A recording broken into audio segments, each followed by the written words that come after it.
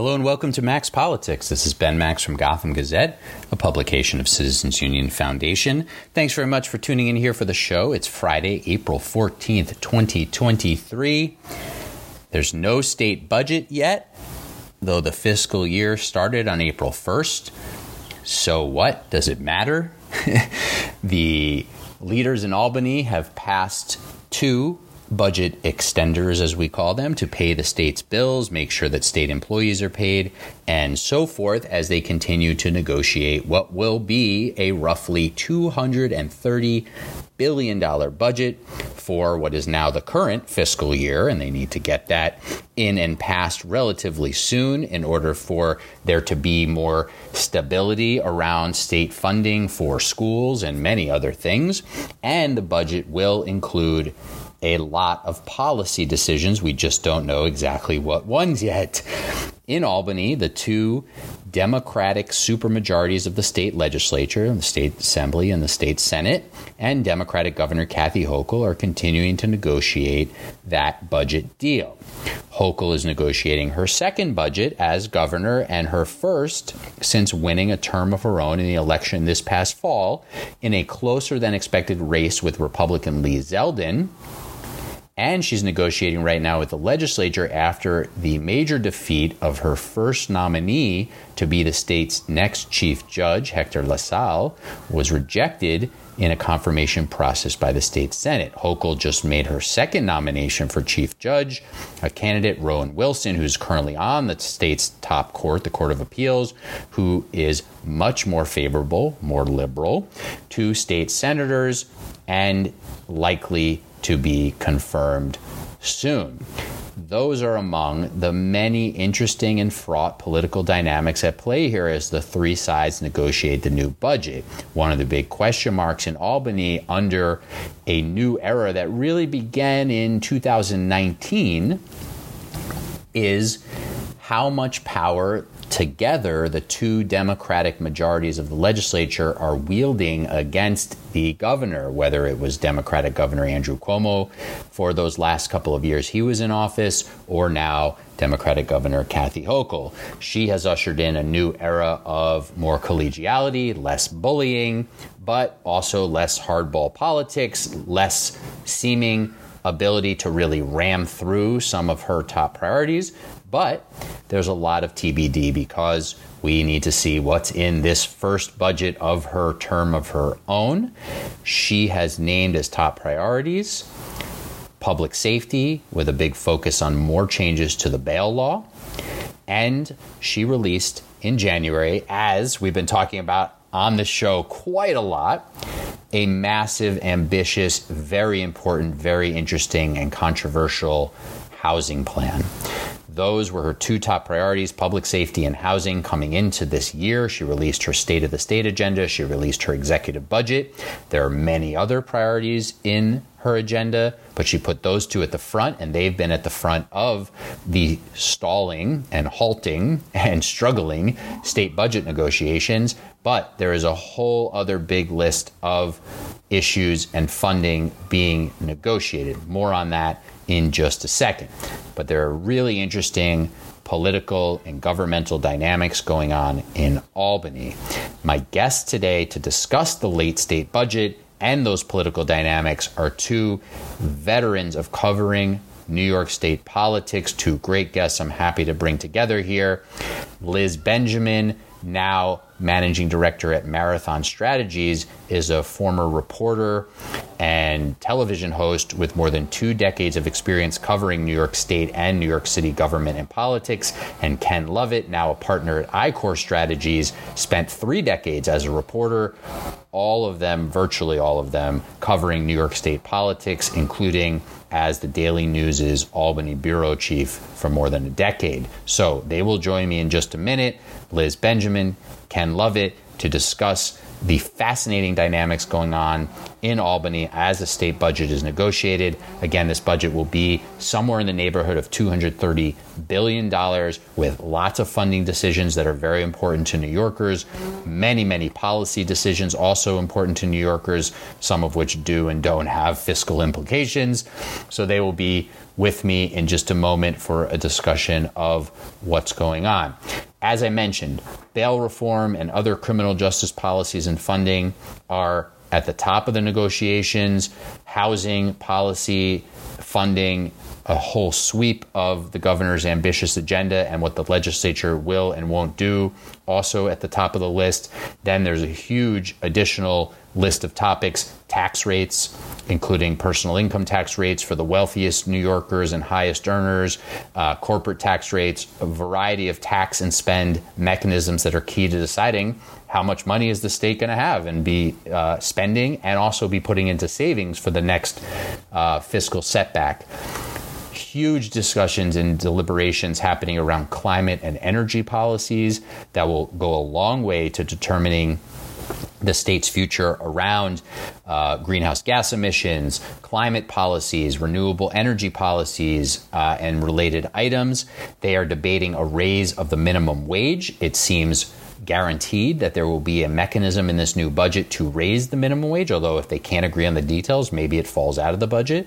But there's a lot of agreement on raising the minimum wage in the state. There's just questions about what to increase it to and when exactly to start an inflation-tied system and what that system will look like for increasing it basically in continuum, without having to revisit it all the time, although they could always make tweaks. Those are just a few things. The two biggest sections of the state budget are always local education funding and Medicaid spending. So those two things and related policies are also being discussed, including a relatively small piece of the larger education discussion, but a very important and politically fraught one, which is whether, as the governor wants, the state will raise the charter school cap for New York City. There is also big questions about how to fund the MTA and to fill its $1 billion plus annual operating deficit, and other related transit, public transit, MTA related policies. That also gets at questions related to funding and New York City's fiscal future, because like with the MTA, there are a number of other issues where Governor Hochul wants to shift some costs onto the city or cut some state funding to the city. And there's a variety of policy issues where Mayor Eric Adams of New York City has been pushing back or supporting the governor, but wanting funding to come with certain policies.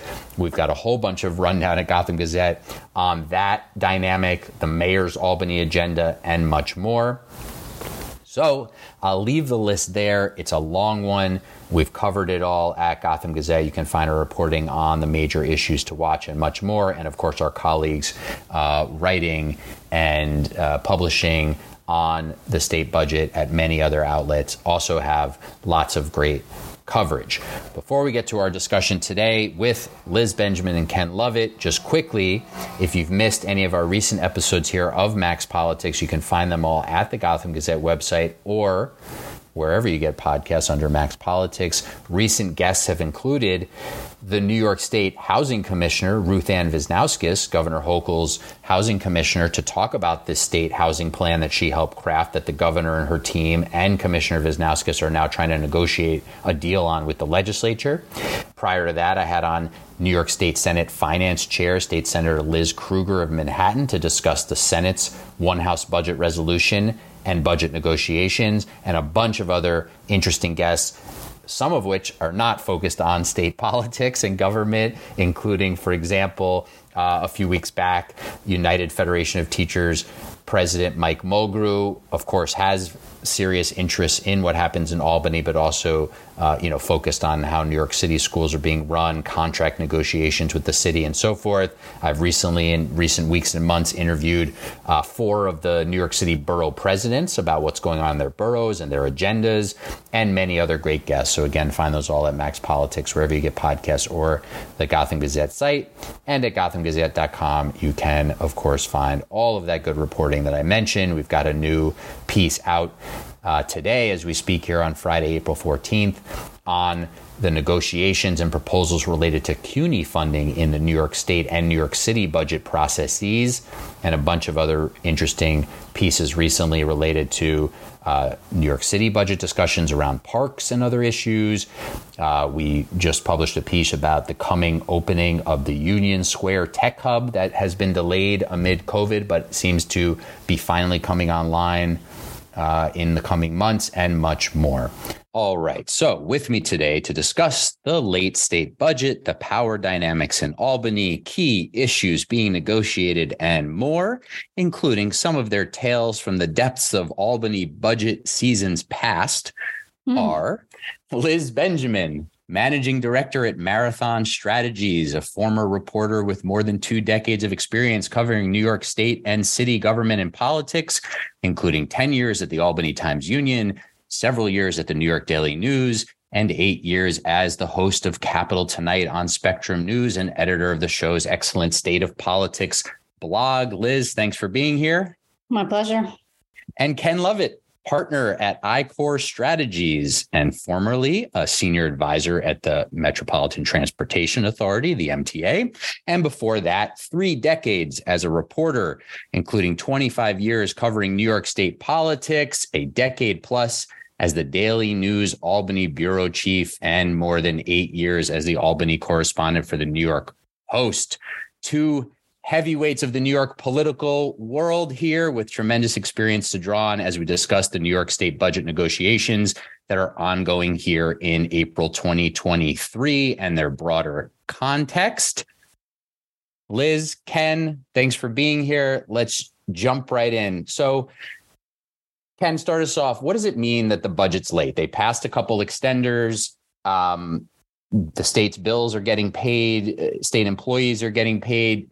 The governor says, you know what, the most important thing is getting a good budget. Former Governor Andrew Cuomo came into office at a much more chaotic time in state government and was laser focused on on-time budgets. Government can really function again. What does it mean here that the budget is at least a couple weeks late? Anything? To the public at large, in terms of the impact, not much. The one thing the lawmakers and the governors of the past had done really well, actually, is they managed to take a lot of the pain out of a late state budget. So, for instance, as you said, there's budget extenders. So the agencies are getting their money. There's no government shutdown. Schools used to worry that they weren't going to get their funding, but along the way, they learned to spin up funding when if it was too late. They would spin up funding from the next budget over to the schools so they didn't lose it. So there's no hit, which is partially a reason there's not a lot of political pressure other than the narrative, a return to dysfunction. Albany had, 20 plus state budgets that were late. And, as you said, Andrew Cuomo was laser focused on we're going to show that things work differently. But the reality is no one has ever been thrown out of office because of late state budgets. 21 straight years of late state budgets. No one lost an election because of it. True. In the bad old days when Kenny and I were, covering budgets, it was like, it wasn't just late. It was like August, September, really, really late. But there are 2 casualties here, which I don't think we can really overlook. No one feels the pain except for the state lawmakers who don't get paid. So, and that's an interesting thing that actually was a vestige of the Pataki era, because it was a trade that Pataki made in exchange for charter schools, if I remember correctly. And pay raises. That was part of the pay raises. That's right. Which is actually critical because, one of the raps on Kathy Hochul is that she's not adequately using her power. The budget presents the most significant moment for a governor. We have an incredibly powerful state executive in New York, and Andrew Cuomo was like uber powerful, but that was because of his own approach, which we'll leave for a different moment. But in terms of the budget, the executive proposes and the legislature disposes, but because of Pataki v. Silver, there were a lot of things that the legislature can't do. They cannot strike. They cannot create their own policy. One of their big beefs is that the governors keep stuffing policy unrelated to the budget, like bail, for example, which I'm sure we'll get to, or housing, though housing has some attendant budget spends related to it. So, she could very well do the Patterson thing and stuff her executive proposal into the extenders and say, you choose between shutting down the government and taking my proposal. That's what you get. You get this or you get shut down, which there would be some backlash from that.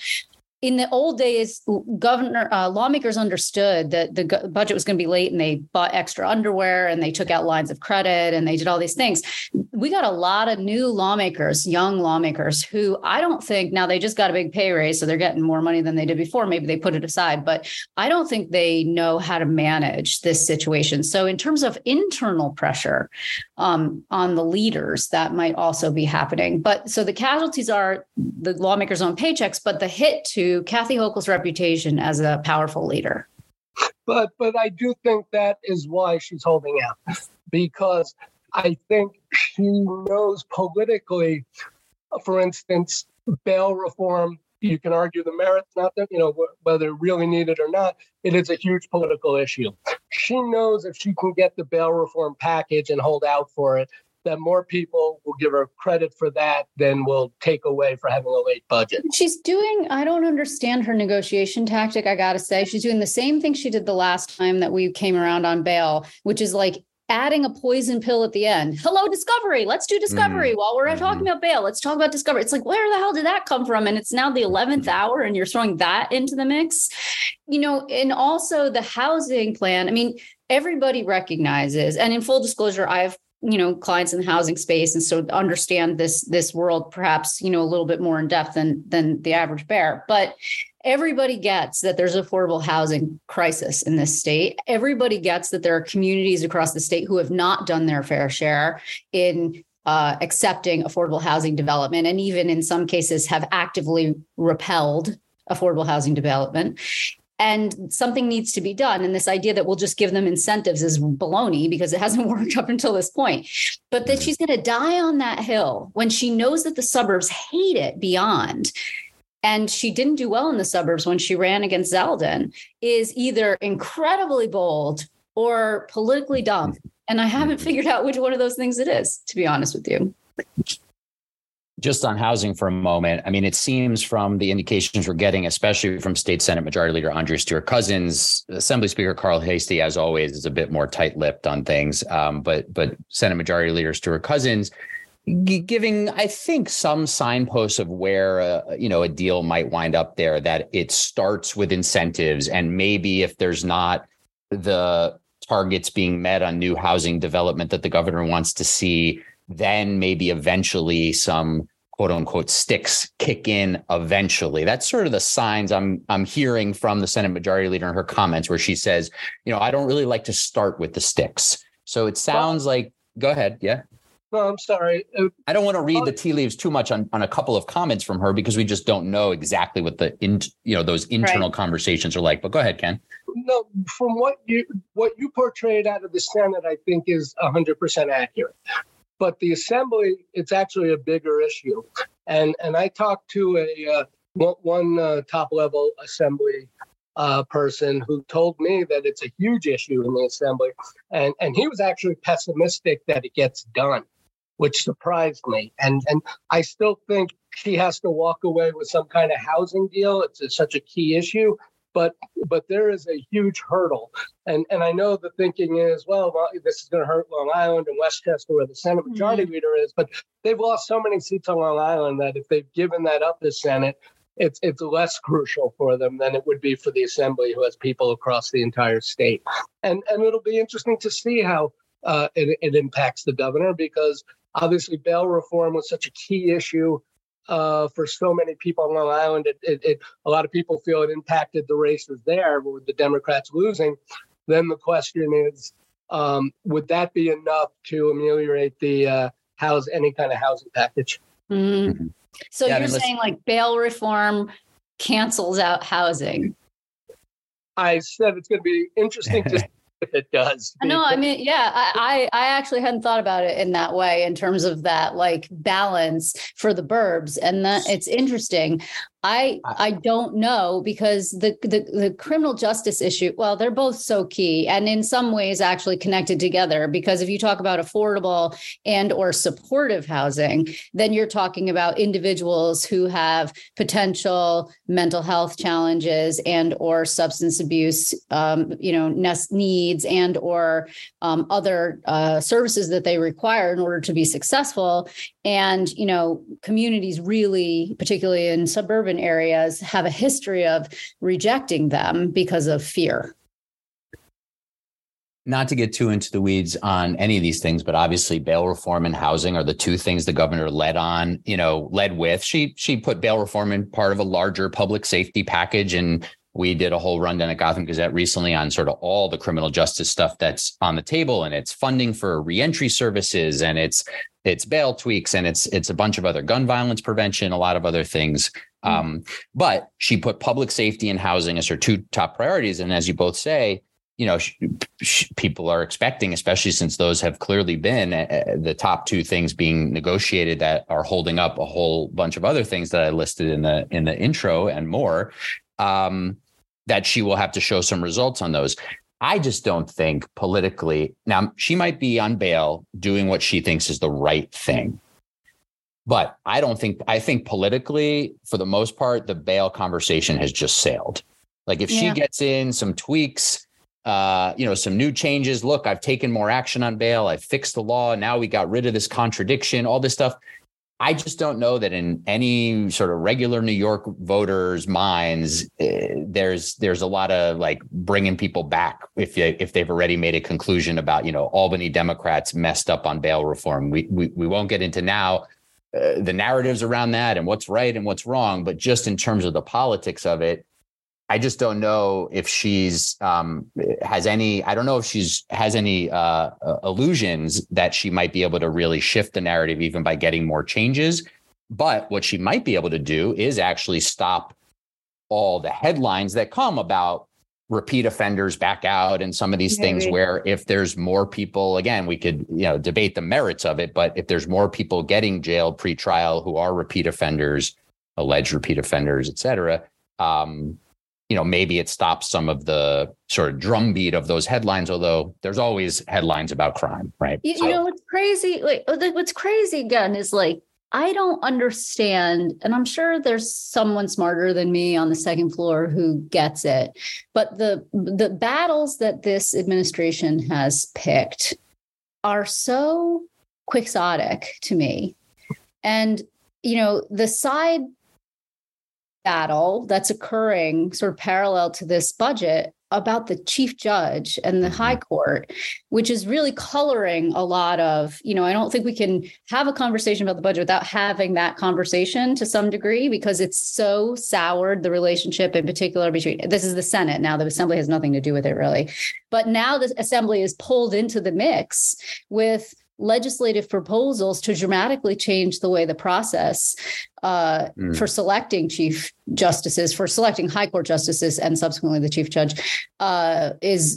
occurs, is really kind of mind-boggling to me. But then you think about things that New Yorkers care about, like Kenny said, like the average New Yorker, do they give a hoot whether or not the budget's late, as long as their life isn't terribly impacted? It's like when the federal government shuts down, everybody's like, this is great. Like, who cares, right? So it's the same, similar to, as long as my tax bill goes out at the right time and I can still drive on the road and there's a cop there and whatever is happening, it doesn't terribly much affect me unless I'm a state worker not getting paid or what have you, then I'm okay.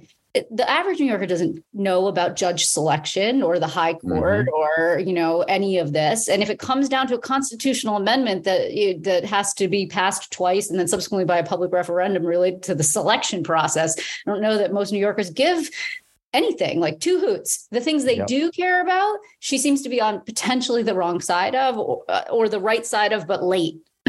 Well, listen, I know you want to jump in, Ken. I just want to say on housing, I think it's just reminding me because of the chief judge battle, that the first one was lost. Now it looks like she's basically, giving the state Senate the type of chief judge nominee that they wanted in the first place. So it'll be more successful, likely the second time with Rowan Wilson. But her election campaign, the LaSalle chief judge battle, housing, other things, it just seems like there's some real struggles in the Hochul world, whether it's campaign, administration, around getting out ahead of certain narratives, about building certain relationships, about, putting ducks in a row politically before making an announcement. All these types of things that are the real nuts and bolts of saying, I'm going to get my priorities accomplished, seem to really be a challenge. And, to me, there's always going to be pushback on a big, sweeping, ambitious housing agenda like this, of course, Sure. especially on Long Island. But the way that it was approached just seems to have really left her in big trouble here for what she might get done. But why take it on all at once? Like, why can't you just take it on one at a time? You need to do all of this all at once. You're going to lose on every front. You're not even focused. It's like a spaghetti at the wall kind of approach. Because I think this is a critical time for her. Given what you said, Ben, there were issues about last year's budget, although I would argue she had more successes than she's given credit for last year. But and then there was the judge issue. She got hit for giving away pay raise and getting nothing in return. Right. She got hit, for losing her judge and then putting a judge. Literally, a Senate Democrat said to me, "We got our person." So it wasn't even looked as the governor's chief judge. It was looked as the Senate's chief judge. So the real power that she wields, especially now with Democrats controlling both houses, is the budget. So that's why she's taking on a lot of this. You can argue it's the issues of the right ones politically, in some cases, policies in some cases. But one thing I'm surprised she hasn't done is she hasn't been selling it in trying to be the un-Cuomo. Cuomo would have, when he did minimum wage, when he did certain issues, he did tours. He said, he was out there banging the drum on this stuff. And she'll do a press conference and say it. But he was out bringing the case to the public. She, last year used the argument, I don't want to negotiate in public. So when she did get bail changes last year, it wasn't defined as a win for her because to the left, it didn't go, it was too much. And to the right, it didn't go far enough. So she got zero credit. And we're kind of going down that road again here. But that's why I think she's going to hold out for as much as she can, because this narrative is building that it's the legislature running the show here. Yeah. And I want to ask you.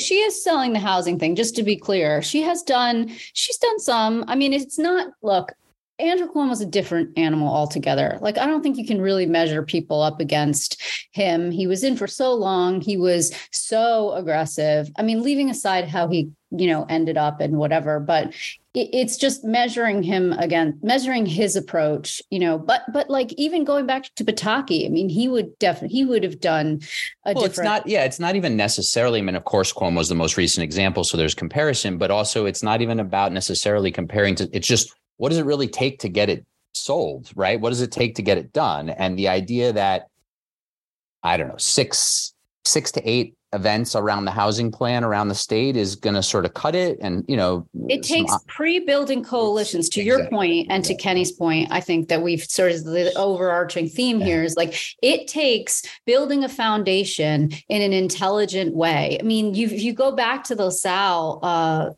issue, it was clear a year ahead of time. Labor did not want this guy, did not want Hector LaSalle. And for whatever reason, and there's been speculation, and I have my own theories about it, but I don't know, right? She chose Hector LaSalle because she wanted to placate people, because they wanted the first Latino chief judge, because who knows? But she knew. And then subsequently, she hadn't built a case for the guy. Yep. There was nothing. And then by the time there was a case for him, it was too late. It was a mess. I also think she underestimated the legislature in that she felt if I go in and be nice after 12 years of being beaten down by Cuomo, that they will appreciate that. And the legislature will always do what's best for the legislature, whether you're nice to them or not. So for all the years we heard how Cuomo was a tyrant, how Cuomo, had his thumb on them. Now you hear she doesn't know how to close. She's, now they're not happy with her. And even if you subscribe to the theme that they're running the show, you think they'd be happy about that. But even then, they're not. They're still complaining that, they're nice people, but they don't know how to close deals. They're not doing enough. So I think she's going to have to, and she's trying to, maybe with the late budget, she's got to readjust her attitude toward them and realize that she's going to have to play hardball. And which, by the way, is why Cuomo wanted a Republican or that's where I was just going. Yes, Senate split, because the Republicans were so weak when they were in charge during his term that they had to deal. They knew that they had to deal. So he was able to play one house against the other and ultimately get the deals he needed. Pataki just did it with the waiting game to get Shelley Silver to bend to certain things. Just quickly before you jump in, Liz, I just I think people do forget in some of these conversations that this trend started under Cuomo. Before he left, the legislature under two Democratic large majorities was already starting to play hardball with him. The way that the changes to the rent regulations went down in 2019 was like, he sort of just realized he had to go along with it to try to take some credit for it. It was like there were some real signs. And then obviously his exit was another big sign of this, that he felt like the assembly and the full legislature was really against him. Liz, go ahead. Sorry. Well, two things. First of all, yes, I agree that the legislature is, beating its chest and feeling itself. That's fine. But they have never overridden. There hasn't been an override in since George. Right. I think. And P.S. that was a Democrat, Shelley Silver, and a Republican, Joe Bruno. They worked together when they had to, right? And they cut some very interesting deals, the two of them. But so be that as it may, my understanding, I had lawmakers tell me, when they went in for the pay raise, they were ready to deal. They were ready to go in and cut a deal. They were ready for a pound of flesh. And she was like, no, it's okay. Cool. You can have this. Now you're the highest paid legislature in the entire nation, which optically looks like garbage, right? You're not even a full-time legislature technically, though. Yes, of course, you're doing constituent services when you're not around, et cetera. I get it. And yes, New York is a very expensive place to live, particularly in the 5 boroughs. And I understand all of it. But they were ready to deal. And she was like, no, we make decisions on the merits. And they were like, you're nuts, lady. I think some of them, right? Now, they thought it would bring goodwill. That's what they thought. We had a rough year and we'll give them a pay raise and that'll bring goodwill. You could give them a lot of things. A pay raise is like caviar in a jar, right? There's there's chocolate and then there's caviar. You didn't give them a nice card and a rose. You gave them the enchilada, the big thing that they could possibly want. And you didn't deal for that. That's nutty. That's not how Planet Omni works. Then they turned around on the judgeship. But see, this goes back to connect the pieces that we're talking about. If you're going to take that friendly, collaborative approach, then on things like the judgeship, you got to just either work it out ahead of time that I'm going to get my guy through, or you say, you know what? I'm taking this collaborative approach. They have lots of power. I got to make sure that whoever I nominate, they're on board with. It's one of those two. You can't sort of try to have it both ways when you pick an issue.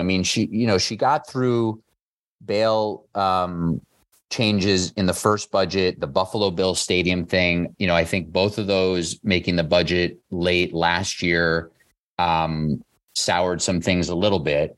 But I also think in the grand scheme of things, there's a lot of these things until the LaSalle battle that were sort of like water under the bridge stuff, that it hadn't gotten that intense yet, because for the most part, they agree on lots of priorities. I only have you for a few more minutes here. So each of you, I don't know, give us one issue that's not bail reform and it's not the housing plan, something interesting you're watching that these things are taking up so much of the oxygen, but they're obviously debating and negotiating so many things that will go into this budget. What's one issue that you think is particularly interesting, or you're hearing something interesting on, or you will see as another sort of test of a political dynamic? What's something that you're each watching closely, just to see? Maybe it's just about what the future, for the future of the state. There's so many big issues being debated that it could be. But what's something you're keeping an eye on, each of you? I mean, cannabis. Mm-hmm. And I work with the Medical Cannabis Association, so it's something that I keep an eye on, obviously professionally. But I mean, the promise of that, I think everybody agrees, has not been realized, and the potential in terms of the possibility for revenue, which the state needs desperately. And then the other thing is, on a complete different scale, redevelopment in New York City. Just because I happen to just be down there in the Penn Station area, and the idea that you would build X number more empty office buildings is just nutso. Like, why? So the recovery of New York City, I think, is so critical. It's the engine, unfortunately, for upstate hates it, but it's the economic engine that runs the state, and it's faltering. New York City is faltering. And my father and I keep having this fight about it. Like, he's like, it's coming back. I'm like, okay, Dad, but when? I have to let you go in a minute. You just threw something out there. I want to debate with you, but okay, we'll give you that perspective. Ken, what's something you're watching? And just clearly just to be clear on the marijuana, you're talking about tweaks to the medical marijuana law, or you're talking about realization of the promises of the adult use. So we've got 5-6 dispensaries. We were supposed to have a robust adult use program. We don't. Yeah. Got a lot of dispensaries, just most of them are illegal. Oh, none of them are legal. Almost none of them are legal. But yeah. When State Senator Liz Krueger was on this show a few weeks ago, she talked about the specifics of the things they're trying to get into the state law, probably in the budget deal, that will change enforcement. Yes, exactly. Yeah. So she went through some of the list of those things that they're trying to get through. She said it could be before the budget, but I knew that wasn't going to happen. But they're looking at least at trying to re-empower localities, especially New York City, around enforcement against the illegal shops. And then in terms of getting the legal shops, that seems to all be in motion. They got to put the foot on the pedal. Liz, Benjamin, we have to say goodbye to you. We'll talk with Ken Lovett for a couple more minutes. Liz, Benjamin, Marathon Strategist, thanks very much for the time.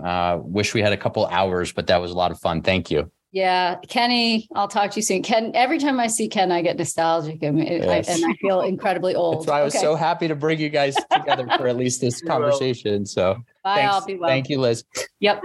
Ken, what's something you're watching closely here that we should talk about? So I'm looking at energy transition. I think, and to be upfront, I do have clients in that space, but I think it's going to be interesting because there's a push and pull. New York has one of the most aggressive energy transition plans in the nation, but the governor has said, and she wants to make it affordable for all. And so there's a push and a pull. Is it going to go far enough from those who some environmentalists? But the governor also recognizes that for it to be successful, it needs to be it needs to be affordable, because if people can't afford heat pumps and they can't afford or prices go up too much too quickly, then it's going to defeat the purpose. So I'm looking at that. I'm looking at charter schools for no other reason than I'm always interested in the fight over education. And from what I've heard, there's barely been any talk in the budget negotiations regarding charter schools. That is a third rail issue as well, because of the teachers' unions, the powerful teachers' union. And if you're already fighting over bail reform and housing reform, then my guess is charter school is not going to come along. And the other thing is more of a political one. But, one little focused on aspect of the recent Siena polls has been that the Democratic Party as a whole in New York is losing the center. And if you look, Democrats are much more optimistic about the direction of the state, about the state leaders, the governor, Senator Schumer, and Republicans obviously are not. It's the exact opposite. But among independents, people who are not enrolled, to vote, but not in a party, their numbers are highly negative on direction of the state and on the Democratic leadership. And I think that's something to watch. And I think certainly given some of the issues the governor is focusing on, I think she's recognizing that. Now, will she be pulled by a more left legislature? And will she be able to address that? But I do think, we saw the losses in the House races. We saw the losses on Long Island. I do think that's something to watch. And these polls are showing it. It just hasn't gotten a lot of attention yet. Good points. Let me just touch on a couple things with you. One, as far as I'm concerned on the charter schools, it's always felt to me like the compromise was going to be, if the legislature will compromise at all, is going to be let the issuing authorities reissue these zombie charters. So you get, another couple dozen charters that could be reissued that were issued in the past. So it's not raising the cap. It's charters that were issued in the past. They can be reissued because the schools have closed for whatever various reasons. That always seemed like a potential compromise to me, where the legislature can say, well, we didn't really raise the cap. We just sort of are letting them reissue these quote unquote zombie charters. But I don't know that they're going to play ball on that at all. And again, it's an issue. Has the governor done more than maybe one public event talking about it? It doesn't seem like it's something she's trying to really capitalize on public support for, where there is a lot of support, especially in communities of color in New York City. So that one will be very interesting. And maybe she's just going to say to the people who support charters, I couldn't really focus my efforts on this right now. But it is the type of thing, to your point, and a lot of what we were discussing earlier, it is the type of thing that can be done post budget, but then she loses so much of her leverage, so it's unlikely there. And I just, if they have to swallow the legislature, if they have to swallow bail reform, and if they have to take on a housing piece, I just don't see them doing it. The teachers union would be apoplectic, and that's a big sponsor of them, contribution wise. And I also think that there is a real disconnect in a lot of ways between the legislative Democrats and the communities of color you mentioned. I think there's more support within those communities, but the legislators, for whatever reasons, and you can talk to the union influence, I think they still haven't gotten on board with charter schools. That was the only reason they authorized it. It was part of a pay raise deal under George Pataki. Right. And so they authorized it, but they've regretted it ever since. And they've tried to do as little as possible ever since. I mean, some of the most fascinating Andrew Cuomo era battles were around charter schools. We won't get back to that. I totally agree with you on all the climate and energy stuff. Way too little attention on this, just broadly. There's a bunch of news coverage, of course. I mean, but again, just something that's got massive implications for the state. And there's so many pieces to it. Cap and invest. And down the list, gas ban in new construction, so many big things that came out of course, the Climate Action Council that had to develop a proposed plan out of the state's big climate law passed a few years ago. Ken, I can't let you go without touching on the MTA. I don't know, if at what liberty you feel like you can speak as a former senior advisor there. So just say whatever, is comfortable for you. But what do you, what do you sort of either think will happen or should happen around some of the pieces, the big pieces related to the MTA? The governor has a funding plan. The state legislature sort of has a funding plan to fill the MTA's operating gap. Then the legislature, some of the legislature has, bigger plans around free bus routes with, pilots of free bus routes, 6-minute service of the subways, and ways to get there. What are you most concerned about there or think should happen? What are you watching on the MTA? All right. To be clear, I do not appear or represent any clients regarding the MTA. But I would say, obviously, I do think there will be a bailout package. Will it be the governors? Will it be the legislatures? Will it be a combination? Probably a combination. But that hasn't gotten a lot of discussion as of yet. I mean, they've talked about it, but not in great depth from what I'm told, because all the focus has been on those top two issues we spent so much time talking about this morning. I spoke to someone in the assembly who doesn't think they're going to get the free buses. And it's a hard time to do it. It's a hard time. And I get the reasoning behind it. But if the agency is looking for a bailout, if the agency is looking for, for years of deficits, it's hard then to say, even if you're going to supplement, you never know what's going to happen because the state's going to look for deficits, looking at deficits too. It's hard to then say offer a free service. I think they're coming to the realization that that's likely not going to happen, at least this year. Interesting. But they do need money. And I know Jana Lieber, the MTA chair, has talked about supporting the governor's plan. Carl Hastie more or less said, "You run the trains, and we'll deal with the legislature and governor will deal with the funding stream." Yeah, I mean, listen, as far as I'm concerned, this is also one of the biggest issues. We didn't touch on this, but the dynamics between Mayor Eric Adams and Governor Kathy Hochul have been, for the most part, just so incredibly positive. And this seems to me like one of the issues where, I'm sort of watching politically, which with a lot of impact on policy and fiscal issues, how this winds up, because he doesn't want her proposal to go through for $500 million more per year from the city kicked into the MTA's operating funding. And it's among a series of other cuts, cost shifts, proposals that she put out there that he mostly gently has pushed back against, but with a lot of concern. And so that's one dynamic to add to the many things we've discussed here that I'm really watching is, what's this state budget going to look like for New York City's fiscal future? What's it going to look like in terms of the city's responsibility for the MTA? On one hand, the governor's proposal asked the city to kick in $500 million more per year for the MTA. And then on the other hand said, we're going to include money for asylum seeker services. But it's like, well, thanks for that, but you're taking it right back with the MTA. So I could understand the mayor being a bit frustrated there. So and those are just some of the fiscal matters. The mayor wants the governor's budget bail proposal and then more. He seems supportive, although not out there on it, of the housing plan overall. Again, missed opportunity, I think, for her to be out there with the mayor, even in the 5 boroughs, sort of ticking up support for it. And there's a variety of, other somewhat kind of lower profile issues. So that dynamic of Albany and the city, I think, will be very interesting in the final budget. Any thoughts on that?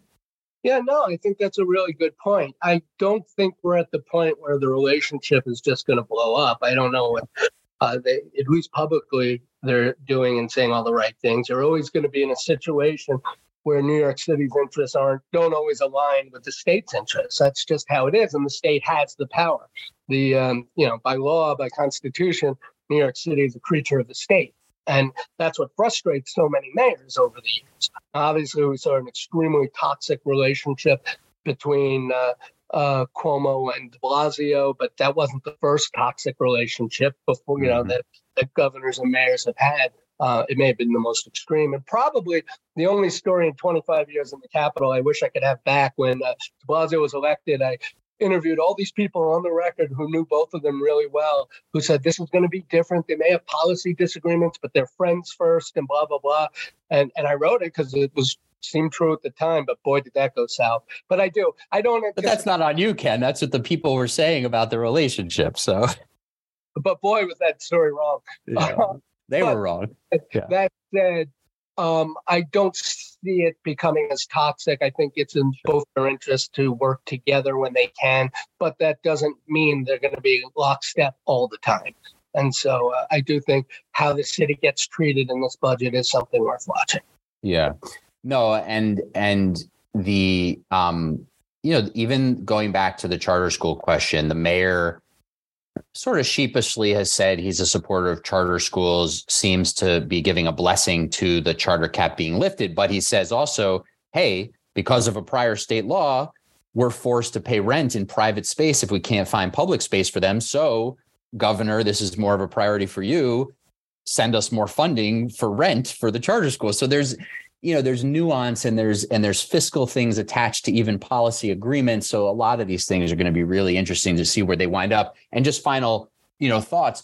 This is the other thing just for the general public listening is, and this well, so just want your final reflection on this. Whenever the state budget gets done, they wind up passing it with almost no public review of what's in it. The legislators themselves, very few of them have had the time, even if they wanted to read through it.